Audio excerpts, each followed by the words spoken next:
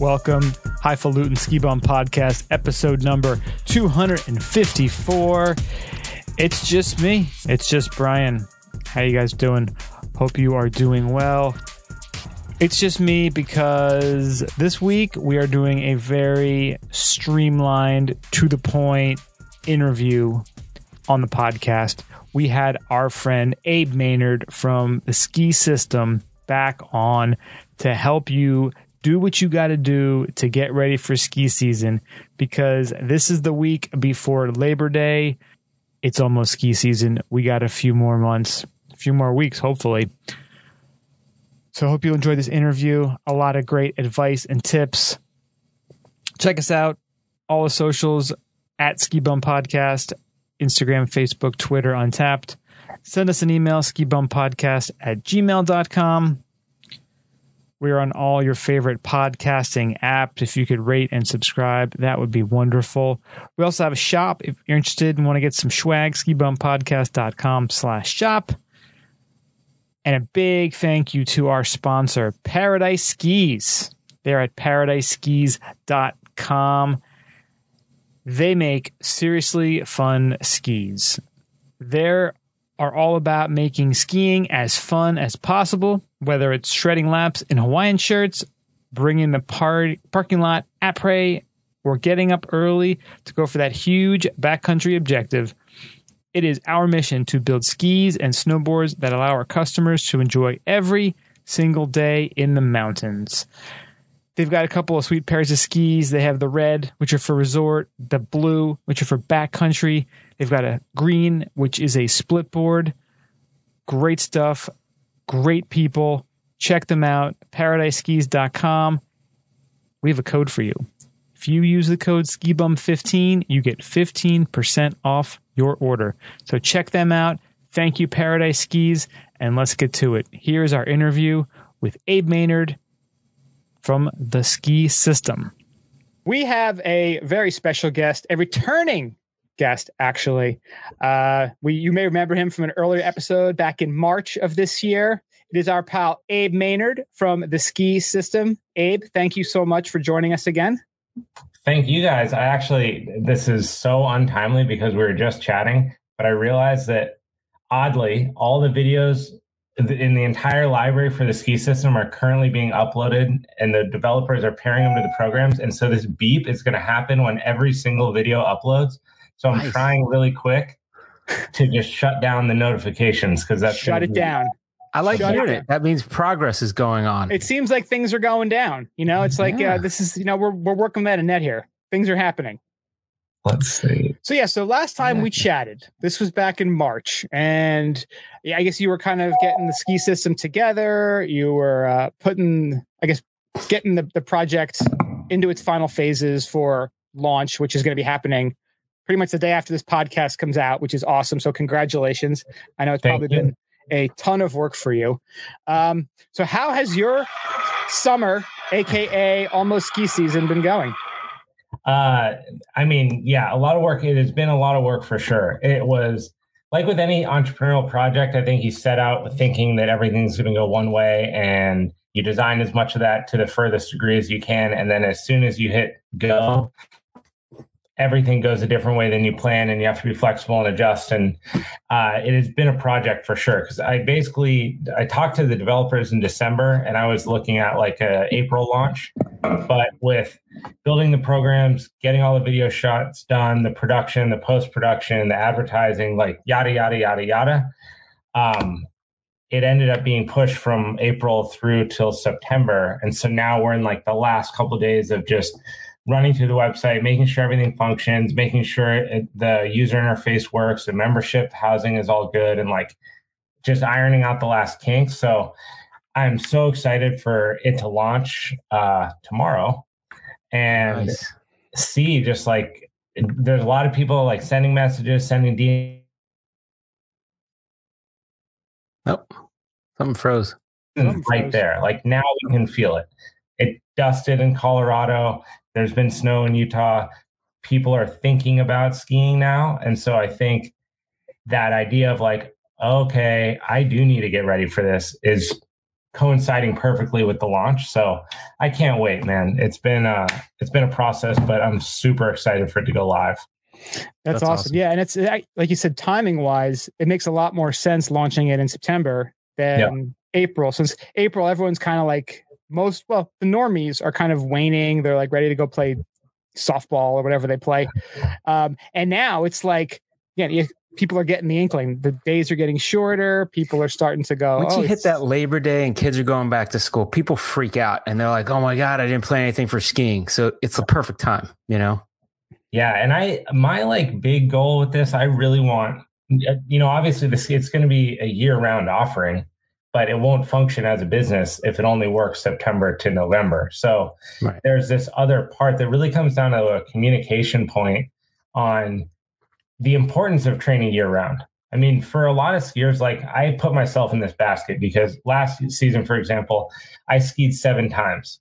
Now, I grew up skiing competitively. I went to a high school where I skied every single day. So I would rack up, umpteen amounts of days on snow. But as an adult, it's not like that anymore. You have life and job and work things going on, et cetera. But those 7 times that I went and skied, I knew that I could just click in and rip because I'm constantly training, constantly preparing my body to be able to do that. So I want to be able to enrich other people to do this year round so that in the event that they jump out on the snow for like a week here, or they do a corporate retreat, or they do a weekend with friends, or they do a spring break with their kids, they're not at risk for getting hurt because that's the first time that they're doing anything active. Yeah. Because for a lot of us, when you grow up skiing, you learn when you're young and it's kind of like riding a bike. But as an adult, if you try to ski the way you skied when you were a kid without any kind of preparation, without preparing your body, your joints, your muscles, you're going to blow your knee. Like the odds of it happening are so high. So getting this message across that this can be a year-round thing doesn't mean you have to be a gym rat in there 9 days a week, but you can do minimal frequency stuff to just keep your body prepped so that when you do decide to jump out there with friends, you're good to go and you can have fun. You're not super sore. Your ligaments are fine and you can keep coming back, year after year. So that's kind of the big focus here as this thing launches. Well, that was one of the things that actually stuck with me when we talked last time, because I remember distinctly you said you think this upcoming season we're going to see a ton of injuries, because last season a lot of people kind of took a mulligan going, with COVID restrictions and I don't want to deal with this, I'm going to take that year off, and then coming into 2021, 22, I'm going to go back to it. And like you said, a lot of adults, you sit at your desk all day, you're eating pirate's booty for it's like your healthiest. Sitting on the beach, drinking watermelon martinis, right? Yeah. And you just go, I'll just go back into it. I'll like the old joke, I'm going to ski my legs into shape. Those people are the ones who, first day of the season, they're coming down with ski patrol on the sled. So, that's that to me, like that thing you said that kind of like had me thinking all summer. I'm like, I got to make sure I keep training. I got to make sure I keep working out. Yep. And I was doing awesome until 2 weeks ago when I got my son got a respiratory infection. My whole family got it, and it wiped us out for like 2 weeks. And then I went back to the squat rack yesterday after 2 weeks, and I was doing great. Like I was doing over 300 pounds. I'd never done that before. I was so psyched. I did like 225, and I was like, I'm going to throw my whole back and knees out. Everyone's going to explode because I was from 2 weeks. Birthday weekend, all sugar and booze. Like it was my son's birthday. We had family over. I ate like crap. I drank a lot. I felt like my whole body was going to explode. And I was like, this is like a lot of people, that's their baseline. Like they are used to sugar and eating crap and drinking a lot and performing like that's the best they can do. And it really made me go, Jesus, man, you gotta, again, it was just a weekend. It wasn't a big deal. I had the sickness on top of it, but it's one of the things like as you get older, you gotta make sure you're doing something. You gotta keep, it's like as soon as you stop moving, that's when it all ends for you. Well, then people make those comments that, I'll get my ski legs under me after a day or two. It's like, it doesn't work that way. You're just you're going to hurt yourself is what you're going to do. If you think about, this is the way that I don't like to use fear to incentivize people to train, but I do like to be honest in what we're talking about. When we think about skiers, we think about the injuries we see on snow, et cetera. And when people think of blowing an MCL or an ACL, I think it's very easy to consider people like your favorite athletes. You're like, okay, Kobe blew his Achilles and he came back, or Tiger got back surgery and he came back, or this person did that and they came back. We don't consider what's at these athletes' fingertips. I mean, you want to talk about the most high level, like cancel their entire week so that they can see the athlete, close the entire hospital down, sell the equipment, buy new equipment, get them in there, because the facility's reputation is on the line to serve the athlete that they get in. So they want quick surgery, high turnaround time, and they want to see the athlete back on the court, back on the pitch, whatever, as soon as possible, because it proves their facility's worth as a go-to for that kind of thing. For the average person, if you blow your knee, it is a nightmare. Not only are we talking about the cost of surgery itself, which if you have good healthcare is still a cost. If you don't have good healthcare, some people just don't get the surgery. And now they're talking about a lifetime of inactivity. The mandatory absence from whatever things that you like to do, because at a minimum, you're going to look at, 8 weeks recovery just to get back to PT, which most people skip or don't complete. So this little thing of, I'm just going to ski myself into shape. I'll get my legs back under me the first couple of days. You're coming down the hill. It's East Coast. There's ice underneath. Some idiot who's not paying attention cuts in front of you. You try to do a quick maneuver to get out of the way. Your body's not trained in deceleration at all because you're not training in any capacity whatsoever.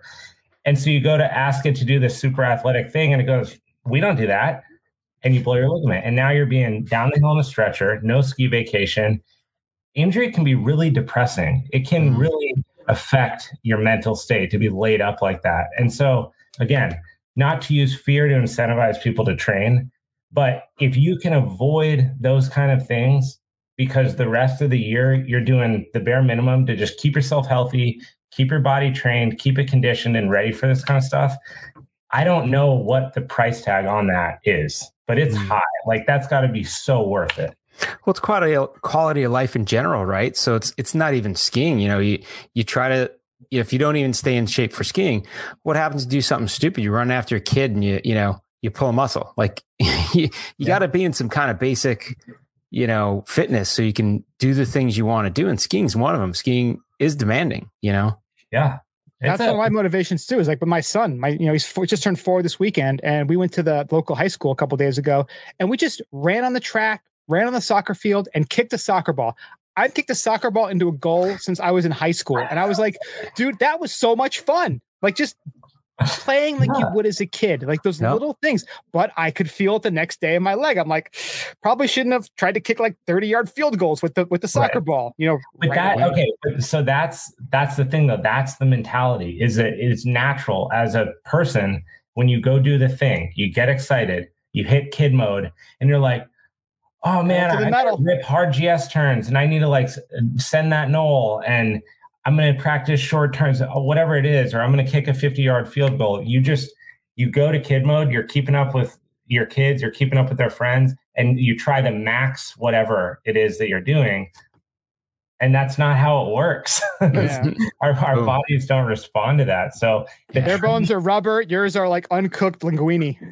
Yeah, it doesn't. We're just not designed that way. So the minimal frequency stuff, I know for a fact, this program, this type of structure to people's preseason and intra-season, which for a lot of these, the weekend warriors, ski vacationers, spring break travelers, stuff like that, it's going to be the structure in the season also that keeps you where you're at. Because if you ski January, March, April, you don't want to only have trained in September. Yeah. You want to keep up with whatever minimal kind of stuff you got to do to maintain that output so that those days that you do go they're smooth and they're enjoyable and your body responds well and you're not just soaking it up in the hot tub for 4 days because you tweaked your knee on day one, which people do all the time. And that's one of the cool things about the program, as you kind of described it, was that, again, I don't have any formal training in skiing. I've I've done some bro science figuring out how to work out things. But then during ski season, I'm like, how much should I be working out? Should I be lifting, doing heavy squats? Should I be doing something that's more cardio, more maintain, more stretching? So having a program like yours where it kind of breaks it down different times of the year, so it's a year-round program, I think that is super cool because I think most people don't know what they're doing, and to have an actual format where go just follow these steps, just do what I'm telling you to do, and you're going to have more fun doing what you love. Like that's just it seems like a no-brainer. Yeah. It's I guess I can talk a little bit more now about the structure because I mean everything will go live tomorrow by the time someone's hearing this. But September 1st. Yeah, September 1st. It's going to be great because so there's the web component. You know, you can go log into the website into your membership profile and you can access everything on there. There's over 350 individual exercise videos that just demonstrate the exercises themselves. I cut all the BS out of it. So there's no music or distractions, transitions. It's just straight up. This is the exercise. This is how it's done properly. Do it this way.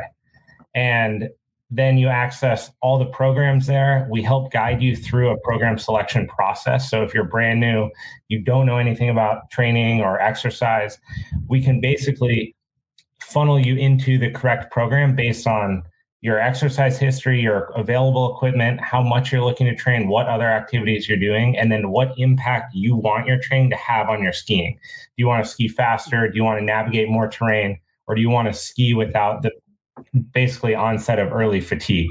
So a lot of people tend to complain about one of those three things. They either get really tired fast, and so they can't ski a lot. They ski well, but then they get really challenged when the terrain changes. So you get chundery snow or ice or changes in pitch, et cetera. Or they're just looking to, improve their overall ability. And so based on all these different factors, it'll funnel you into the program. But the programs themselves are very cool because they're on the website, but they're also available on your phone.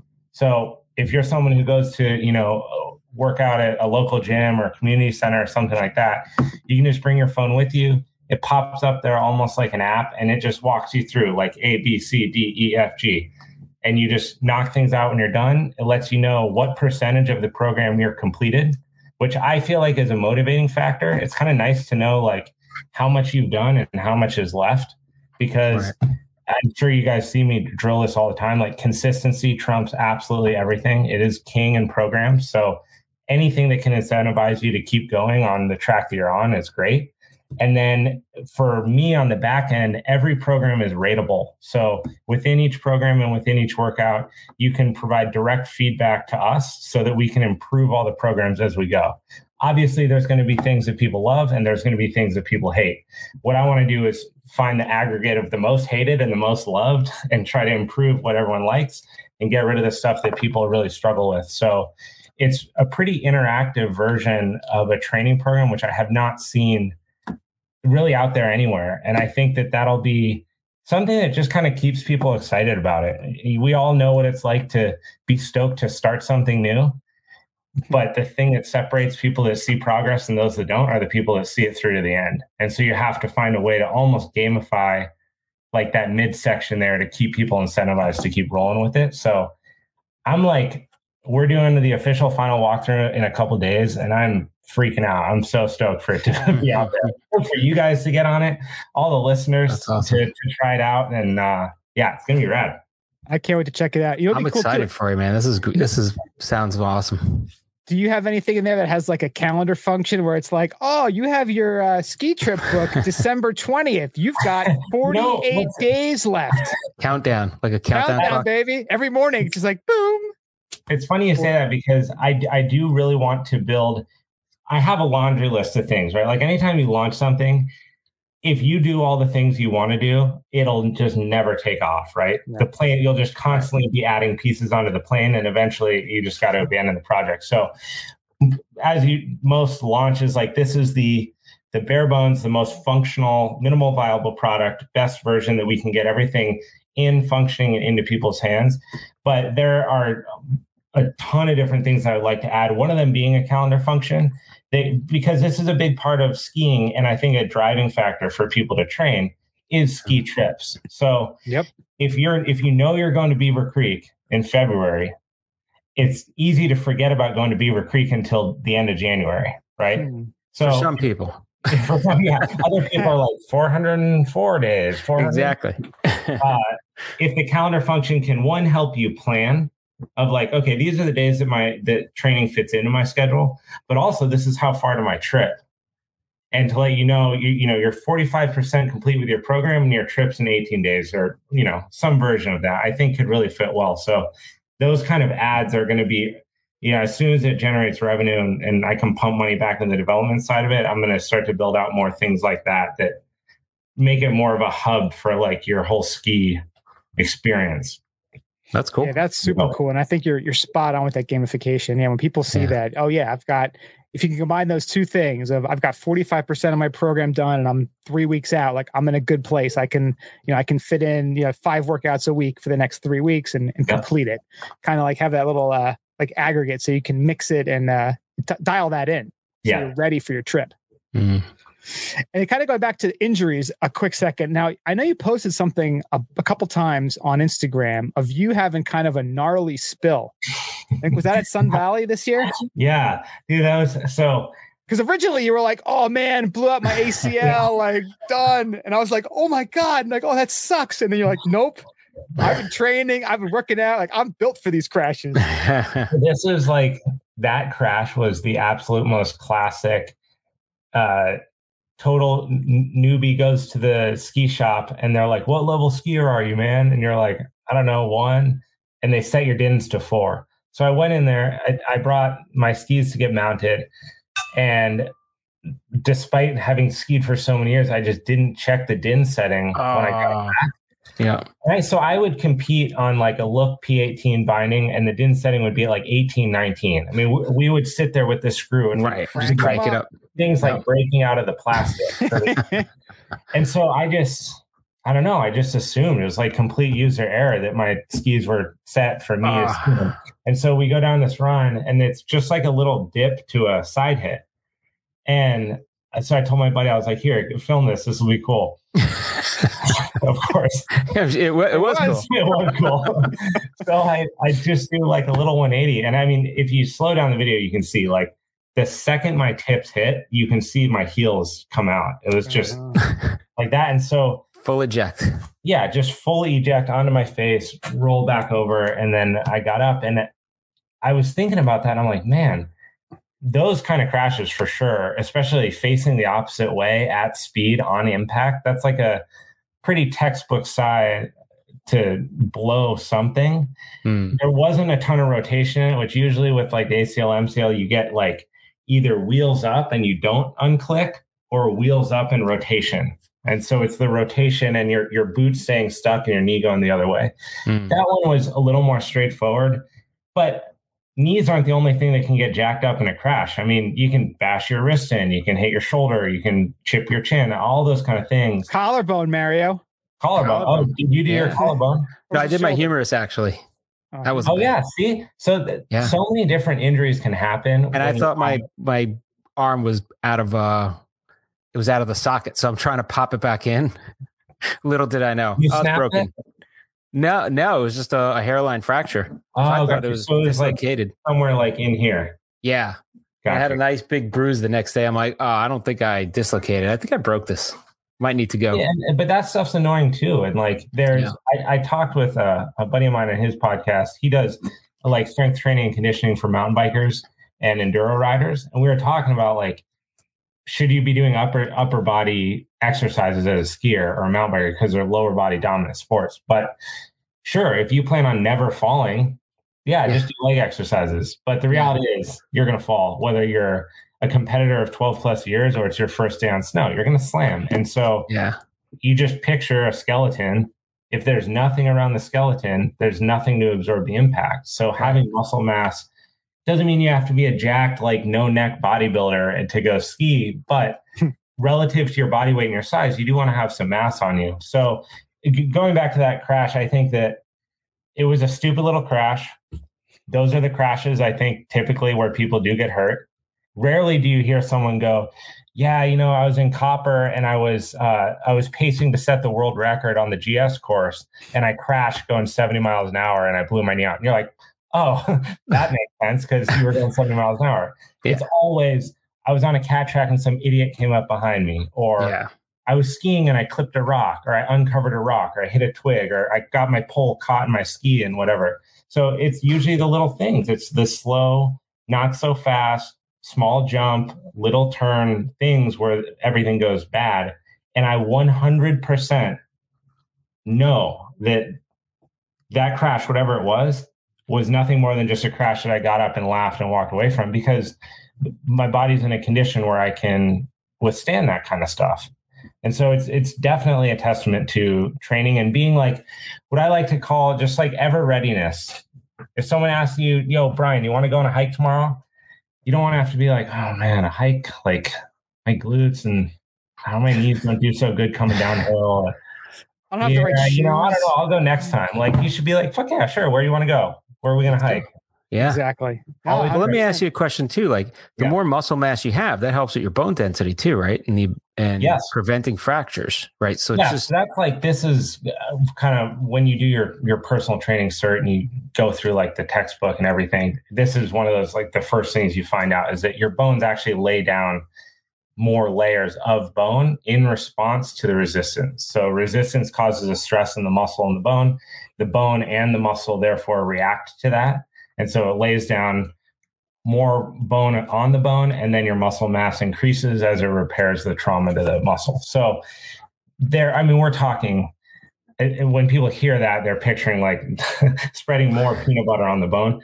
Yeah. It's very, very small. But when you're talking about what kind of like pressure or trauma will cause a break, it is known without a doubt that those that strength train are at less risk of microfractures, hairline fractures, all that kind of thing.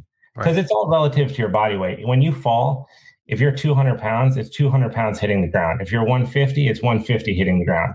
When you hit the ground, it's not the bones of a 150-pound person falling with the weight of a 200-pound person.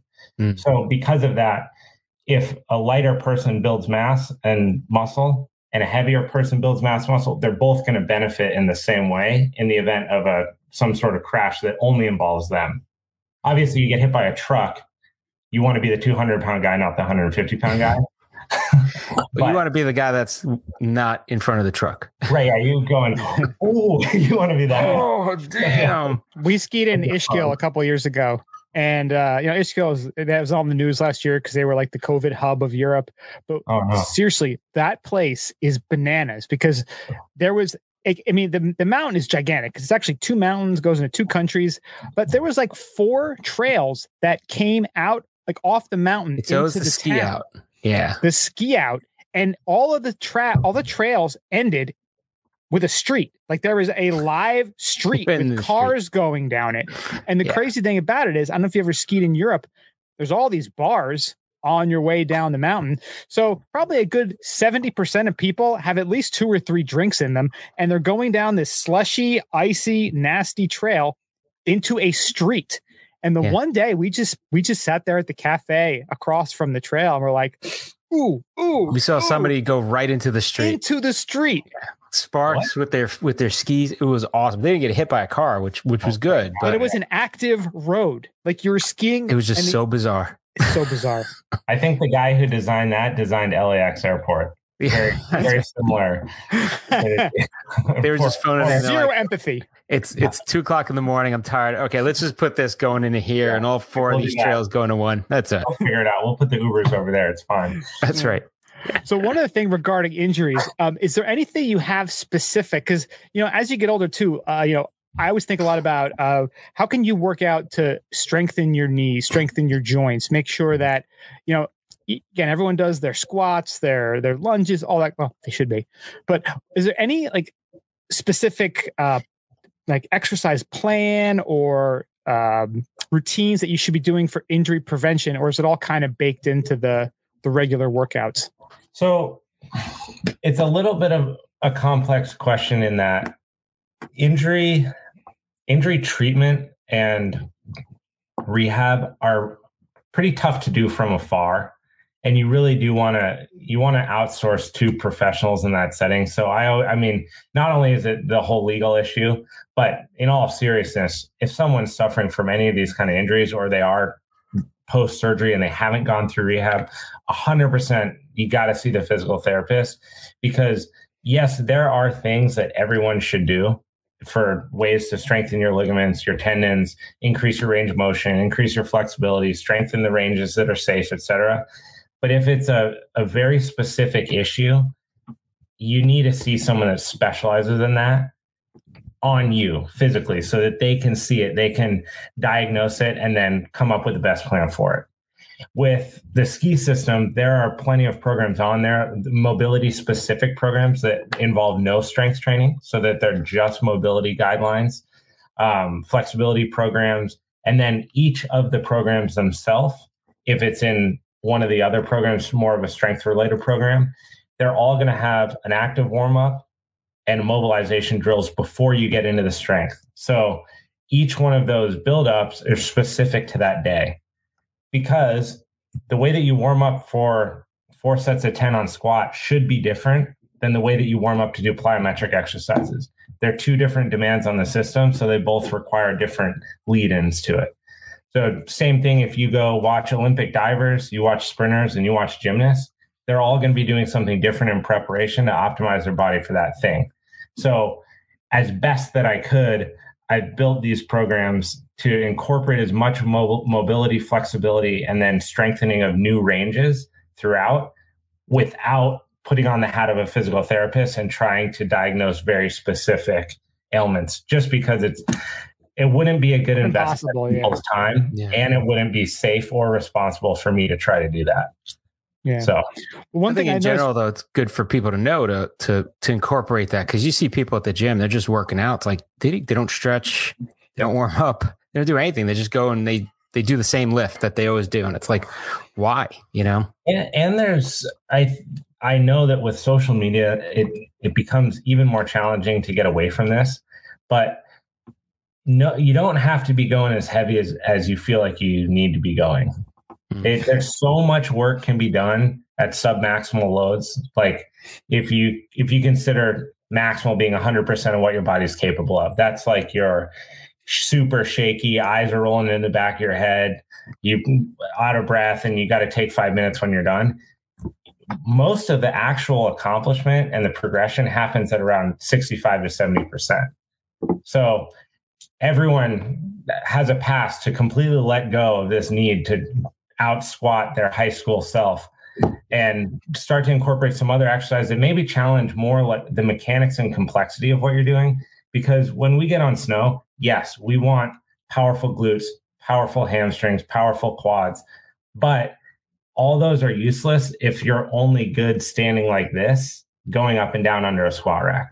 You have to start to move in other directions. You have to start to challenge limbs independently of each other.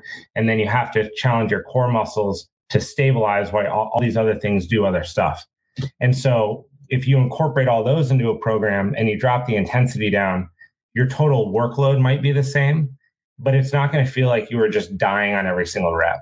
And at the end of the day, it's going to prep you a lot better to get on snow and to accomplish the demands that the sport presents us with. Because skiing is, if you started when you're a kid, it's hard to remember the learning process, but it's a very complex sport. There's a lot going on. You have speed, you have changes in pitch, you have hand-eye coordination because you're making decisions at speed to avoid objects. You have this unknown factor that unless it's a mountain that you've been skiing since you were a kid, you don't actually know where you're going. You can look at a map and be like, okay, we're going down Wren's Run and we're going to be over here at the end. You don't really know what that entails. What are the blind spots? What trees tend to stick out? What stuff will slough off? Is that a blind cliff or can we go off that? And then on top of that, unlike any other sport, you have this fixed boot position that's super strange. And boot technology has come along so far over the past decades. So there's some pretty miraculous boots, but it's still a strange thing to be fixed like that. And it puts strange demands on our body. So prepping your body in all the different directions and at different velocities of accelerating and decelerating and doing all this stuff, doing all that will make you a better skier, but it will also reduce your risk of injury greatly. And that's a lot of information. And I think some people hearing that might be like, Well, I don't acceleration and deceleration. I thought I was listening to a podcast, not like a physics class. I solved that for you. Yeah. That's what the programs do. They're in there. It's all that stuff's been figured out. Now you just see the exercise, the sets, the reps, and the time, and you do it. Just, Well, and all like, the program. Yeah. It's just like the Matrix, right? At first, it seems very complicated, and he doesn't know what he's doing, and then all of a sudden, he understands it. Let's go, and then he can pull the bullets out of the air, And now we have 4 matrices, and they're thinking about doing another one, and then we had the twins, but that one was kind of weird. But then I got the Wachowski sisters, I guess, because they used to be guys, now they're not. Are they not? They're not anymore. They're not. Okay. Huh. The Wachowski brothers are no longer the Wachowski brothers. Oh. A lot has changed. Wait, hold on. This is a super sidebar, but first off, I thought the Coen brothers directed the first one, which I found out was not true. That would have been a totally different movie. Right. Then I found out it was the Wachowski sisters. Mm-hmm. That actually was as of 3 weeks ago that I looked that up. So I must have just looked up completely the wrong thing. They are not the sisters anymore. Well, they were brothers originally. Formerly Larry and Andy. Now they're Lana and Lily. Yeah. Okay. So when I looked it up and saw that the sisters had directed it, I was right about that, but it was after the section. They were brothers when the movie came out. Now they are sisters. Wow. Lots happened in 21 years since that movie came out. A lot of things have changed. 1999, possibly the best year ever for movies. Yeah. And a movie that completely changed the way that movies were shot forever. Oh, yeah. And completely holds up, too. Yep. And becoming a little creepily realistic these days. Yeah, it's like there's a lot of a lot of maybe we are in the Matrix simulation. You wonder, am I really sleeping right now? And this is all simulation? Am I in a podcast? I am the podcast. Once I realize I'm going to start doing some really crazy shit. Well, there's one thing you kind of mentioned before, and that's one thing I love about your Instagram handle, which is at the ski system, is that you mentioned, the squat rack, very linear up and down. A lot of the exercises that you show, they are 360 degrees, multi-direction, because again, you get on an elliptical machine, you're going one direction. You go to the squat rack, you go one direction. 2 exercises that I have pulled out of from your Instagram feed is the Bulgarian split squat, which it sucks. It's not fun. It hurts, but goddamn, you feel like you put in some work when you do those. Yeah, anything with the Eastern Bloc country before it. Romanian, Bulgarian, Kazakhstani, Russian, they're all hard. They're all very difficult. They suck. Yeah. But you feel it. You did work. Yep. Yeah. That one, and I don't know what it's called, but you hold up the kettlebell and then you do like a side, like a one-legged lunge. Maybe a squat. I don't know what you'd call it. So you hold the kettlebell up and then you you actually would squat in that direction or lunge in that direction. It's fun to try and figure out what you're doing when I can only see your chest. When the most important part here is what the legs are doing. It's like a side lunge. All right, let me see if I can lower this. Like a lateral lunge? Lateral lunge? A lateral lunge with like a kettlebell, kind of like that, maybe. Lateral lunge. Lateral lunge. Probably a lateral lunge, like a side lunge. With a kettlebell, again, because you're moving in a different direction. You're not moving front and back, very linear, which again, that's when you show what you're made of. Because when you're skiing straight and nothing's in your way, that's fine and dandy. But it's when you got to move, when you got to pivot, when you got to avoid something, a rock, a cliff, a tree, whatever. That's when you're like, okay, I trained for this. This is what my body's ready for. Let's make it happen. Yeah, and you'll feel that a lot of the lateral exercises you'll feel most when you're cutting across a hill. So if you're on the side of the hill and you're cutting back in, or it's kind of skied off in the afternoon, it's like 1 or 2, and you're skiing and it's more slough piles, you'll notice that the most there, because lack of stability laterally is going to make those turns the hardest, because gravity is acting north-south, but also kind of southeast against you. Right. And it increases at different points in the turn. So if you're strong in that outrigger position, then the muscles that support you there are going to transfer over to being in that outriggered position through a turn. So these are places where the exercises are selected on purpose. And I really try to do a job of not over explaining that within the programs themselves, because at the end of the day, you're going to the gym for an hour. You just want to get your program done. You don't need the who, what, where, why, when every time you try to exercise. It would be obnoxious. But know that within each program, there's reasons that the exercise is selected, and every single exercise that's selected in these programs is thought of from what it feels like to actually be a skier.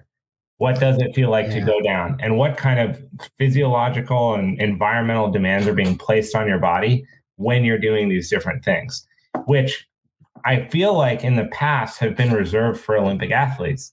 This is the issue as a ski enthusiast. You can watch Breezy Johnson squat in the same amount of weight, or you watch Lindsey Vonn or Michaela Schifrin, and you see all their videos, and you might just keep asking yourself, why are they doing that? Why are they doing that? I don't get what that is or why they're performing these movements. They're all performing them for a reason. There's a reason that Breezy's squatting 280 pounds and Michaela's doing presses with a band. There are different phases and different programs, but there's no way for the average person to get an insight into the reasons behind those or how to structure their own thing. And unfortunately, you can't just go repeat the exercise that they're doing for 3 sets of 8 here and there and get the benefit. So the programs take all this and funnel it down into a more digestible version. And my hope is that the stigma of training really being reserved only for Olympic athletes can go away, because at the end of the day, it's the average person that needs it more than the Olympic athlete. They're the ones, because they're skiing 500 days a year. Yeah.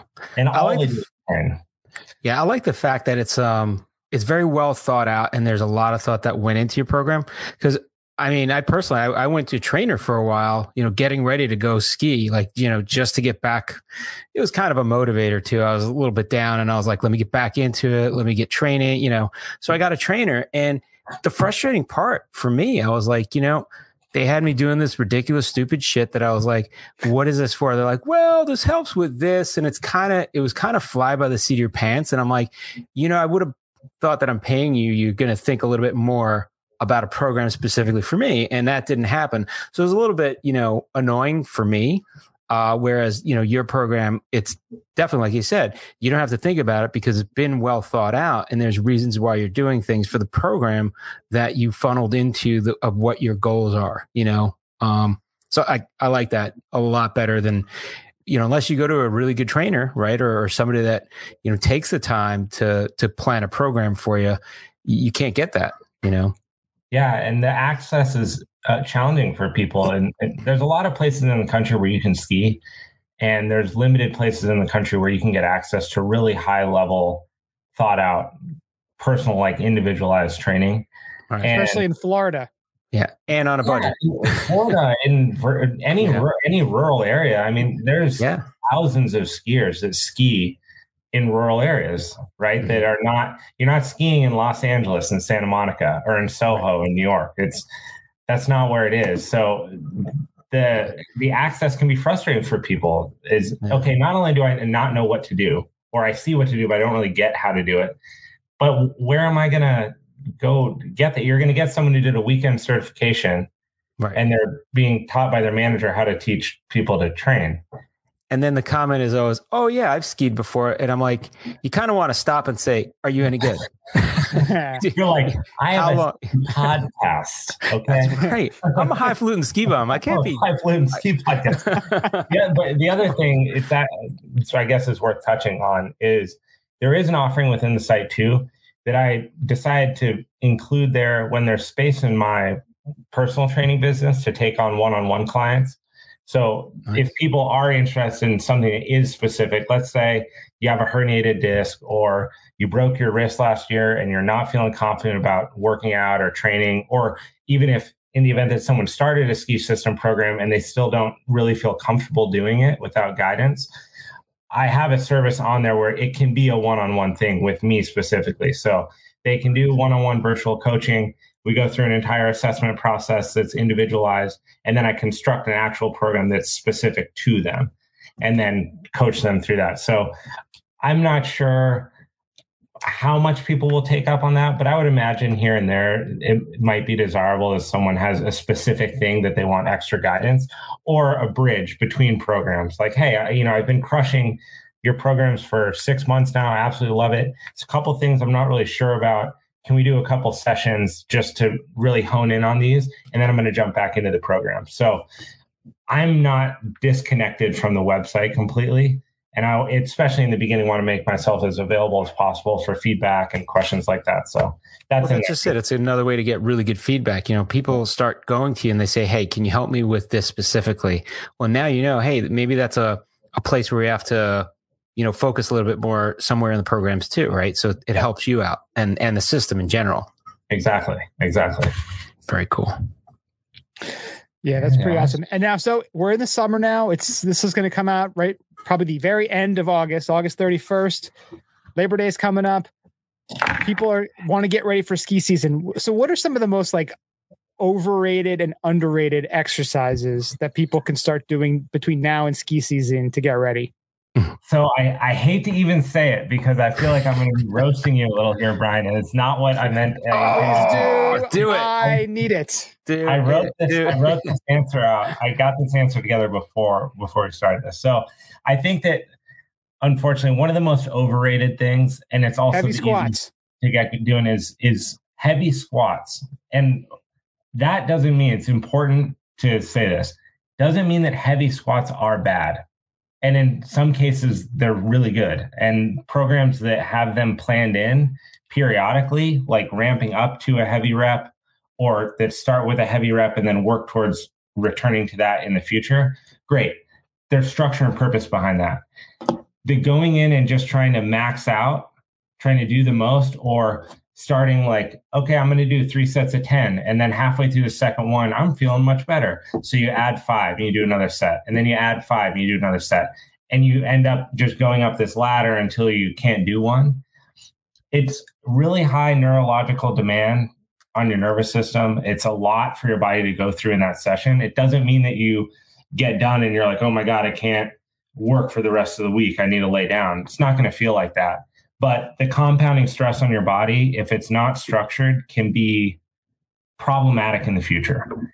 But scroll through social media and what do you see? Everyone's 1 rep, everyone's max effort. You see Thor Bjorgensen powerlifting cars over his head. I mean, but that's what he does for a living, right? Yeah. That's the other thing. He doesn't sit at a computer all day managing projects or coding. Like that's his job. That's what he does. Pays for his Ferrari. Exactly. And so, okay, but what do you do with this?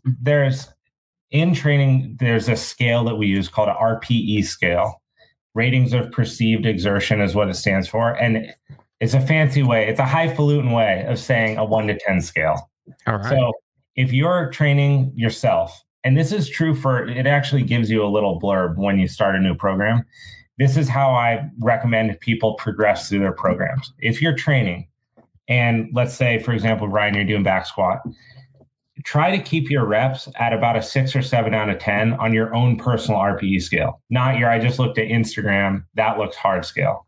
So you do a set. If it feels like a 7 out of 10, all the reps were smooth. You could probably do another 2 if you had to, but you couldn't do 4 more or 5 more. Now you know that you're in the right zone.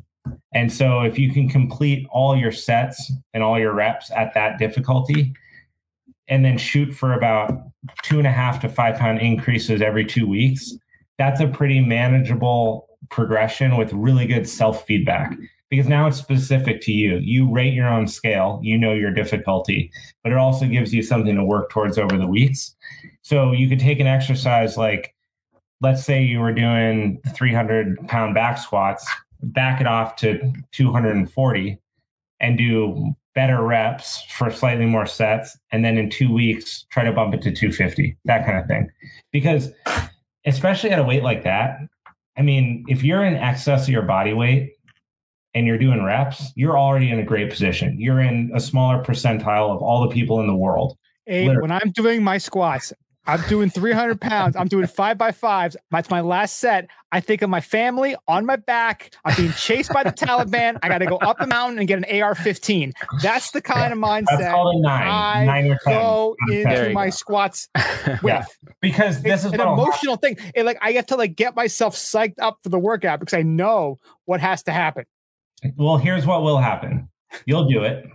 And then the next week you'll do it.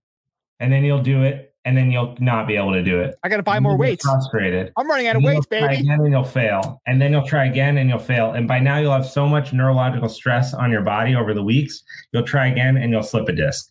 And then you won't ski. So and I'll get depressed and then I'll start drinking.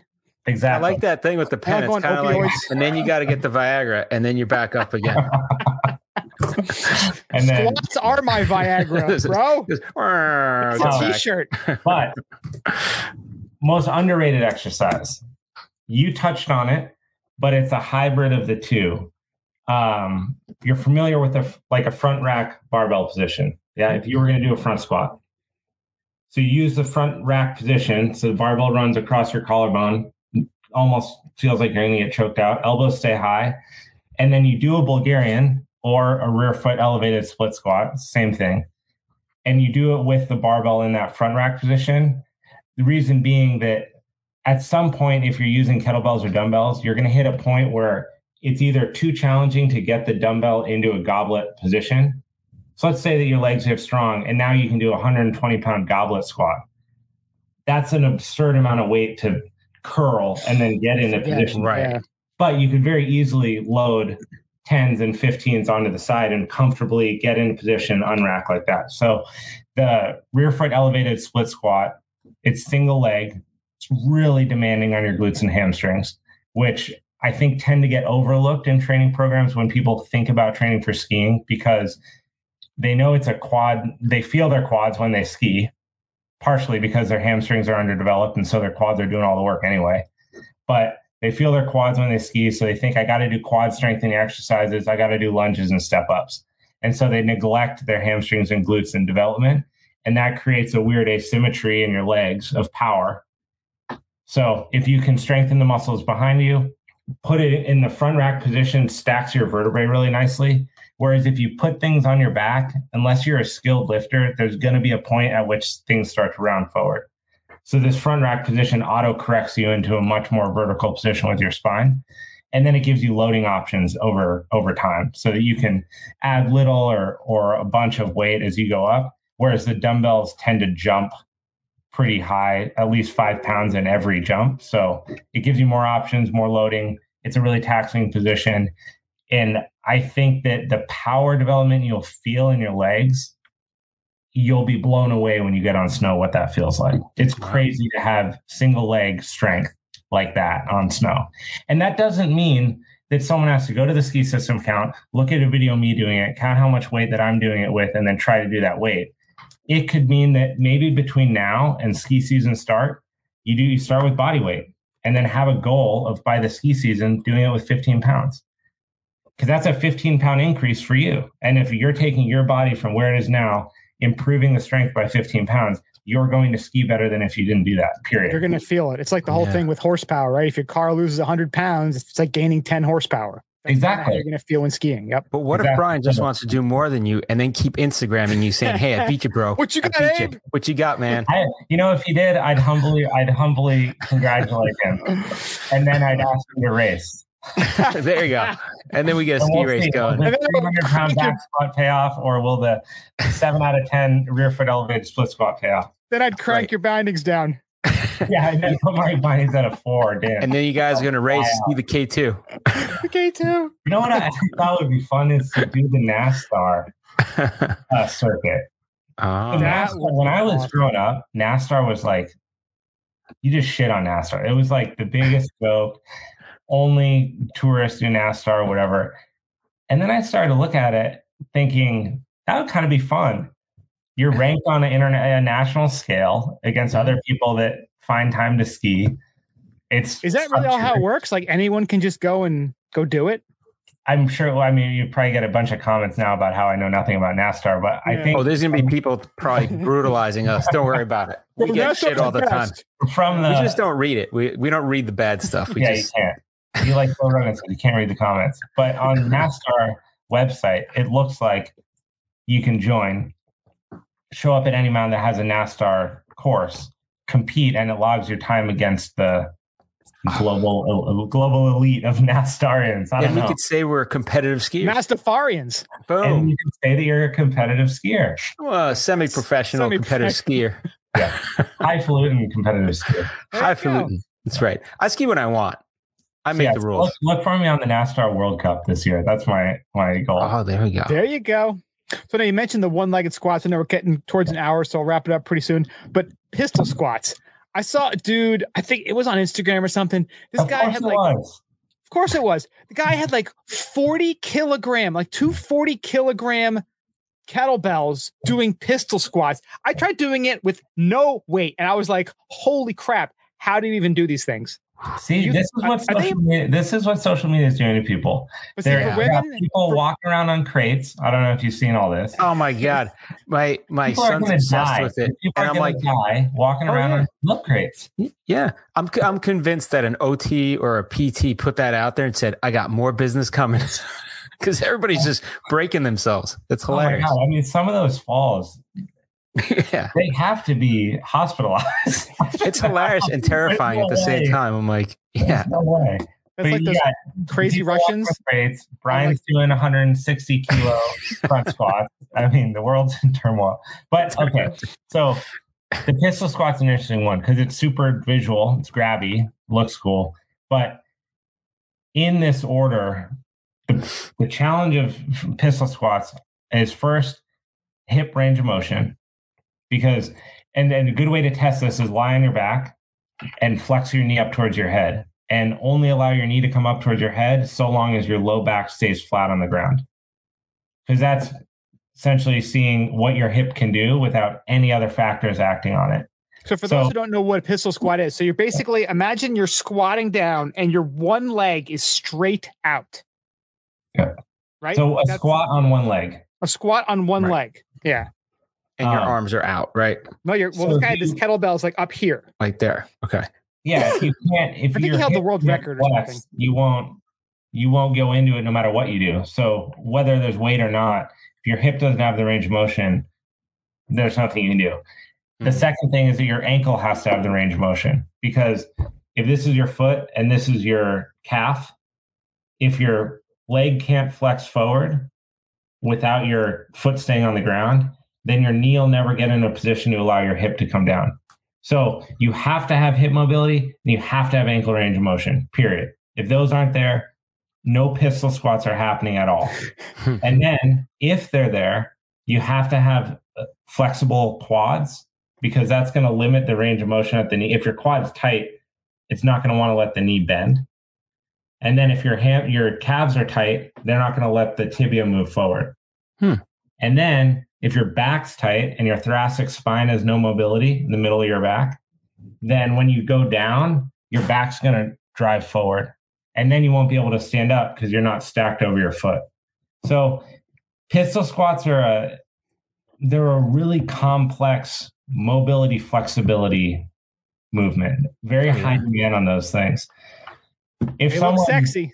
Yeah, Brian, if you're going to try that, you got to get a paramedic standing by. Dude, I need like 4 spotters to do that. Yeah, you want to know a way to do it, though? This is really like I had a client who wanted to do this. And so they said, I want to train, but I really just want to do pistol squats. So I'll do whatever we have to do. I just want to look good in the gym. I'm like, okay, cool. Well, we're going to be training for 5 years. So we basically just worked on, I taught them some hip mobility and quad, hamstring, calf lengthening exercises, ankle mobility. Once they learned that became their homework. So they just had to do that on their own. So I need to stand there and watch them do it. And then you start at a really high surface, because the other thing is you have to train your brain to understand what the leg's doing by itself. Because if you have 16 kilos and you squat, both legs are doing half of that. They're each doing 8 kilos of work if you're symmetrical. As soon as you go to pistol squat, you have one leg doing all that plus all the way to your body. So it's a really high strength demand too. Yeah, even just doing your body weight's a lot, right? Yeah, if you sit on a high chair, like if you took your desk chair and lifted it up and you sat on it and hold a weight plate out like this, and then just tried standing up onto your one leg over and over, you'll start to build the motor control to be able to do it. You combine that with your mobility, flexibility, and then eventually you'll be able to drop down. I wouldn't go for 40 kilos in each arm, though, off the bat. That may take a few months. I'm still trying to figure out how much a kilo is. 2.2 pounds, bro. Bro. I like how you added the bro in there. I can tell Mario bought the kettlebells with the pounds on them, didn't you? Did you? No, they got kilograms, but I'm like, I got the big one, Like, that's little why I bigger haven't one, used them. small one. Are they pink? I just go by size. No, they're blue actually. Oh, they're blue. Okay. Pretty nice. Let's see. Let's show everyone. Let's see the kettlebells. Oh, let's see the kettle. He's going to get them. All right, but we're getting toward an hour. Abe, so what's the website? Where can everyone go to check out the ski system? It's GET ski system.com. They do have pounds. There we go. He got them on Amazon. GetSkiSystem.com is the website. Okay. Before the launch, so the launch will be tomorrow. If you go on, you can sign up with your email and get 15% off at the launch. Nice. The Instagram is at the ski system. I really just throw out exercises, thoughts, little tidbits on there about training. The value is in the comments, just so people know, or the caption rather. The exercises are there, but the caption really explains kind of what it is, why we're doing it, etc. But getskisystem.com is the website. That's where you can sign up, become a member, start training, prep your body, share the promo video on there. I just hired a voiceover guy to do the voiceover, so it's not my wheezy voice. So it'll sound a lot better. And ladies and some gentlemen, Abe does have shirtless exercises he does. So that is an extra bonus. It's actually, it's declined a lot since the first. Why, bro? That's motivation right there. Everything's closed. All the website's closed. We was just going to do an OnlyFans for the website, but fans want a little eye candy. Well, OnlyFans, they shut down. They shut down the explicit part. You can still. I could still rack it on there. They said they're gonna have like people doing recipes and stuff. Like, that'll work. That'll be a. I would imagine all their money has got to be in the. It's just gone. They bankrupt themselves overnight. Well, people need. Some dude's logging in saying, "I want to see something." And they see a damn recipe. They're freaking out. I'm not gonna make tiramisu. What the hell? I was feeling a little frisky, and I found out how to make a chocolate cake. Like, what the hell? Oh, but think about all the restaurants and bars that need employees. I know. But hey, maybe the service industry is going to get a reboot right now. Huge. But that's going to transfer to the service industry. There's going to be weird when you go in the bar and your server, you're like, I don't recognize you without something in your. Did you ever see me on OnlyFans? Did you lay down a second? You look familiar. You're cheating, Unicorn 119, aren't you? I used to give you $9 a month. Yeah. Now I'll give you 20% of. If service is good. Yeah, service is good. Yeah. All right, Abe. So at the Ski System on Instagram, get the Ski System or Ski System. Get Ski System. GetSkiSystem.com. Hit the website. September 1st, the big launch. You still have time to get that body into powerful, beautiful, ski-ready condition.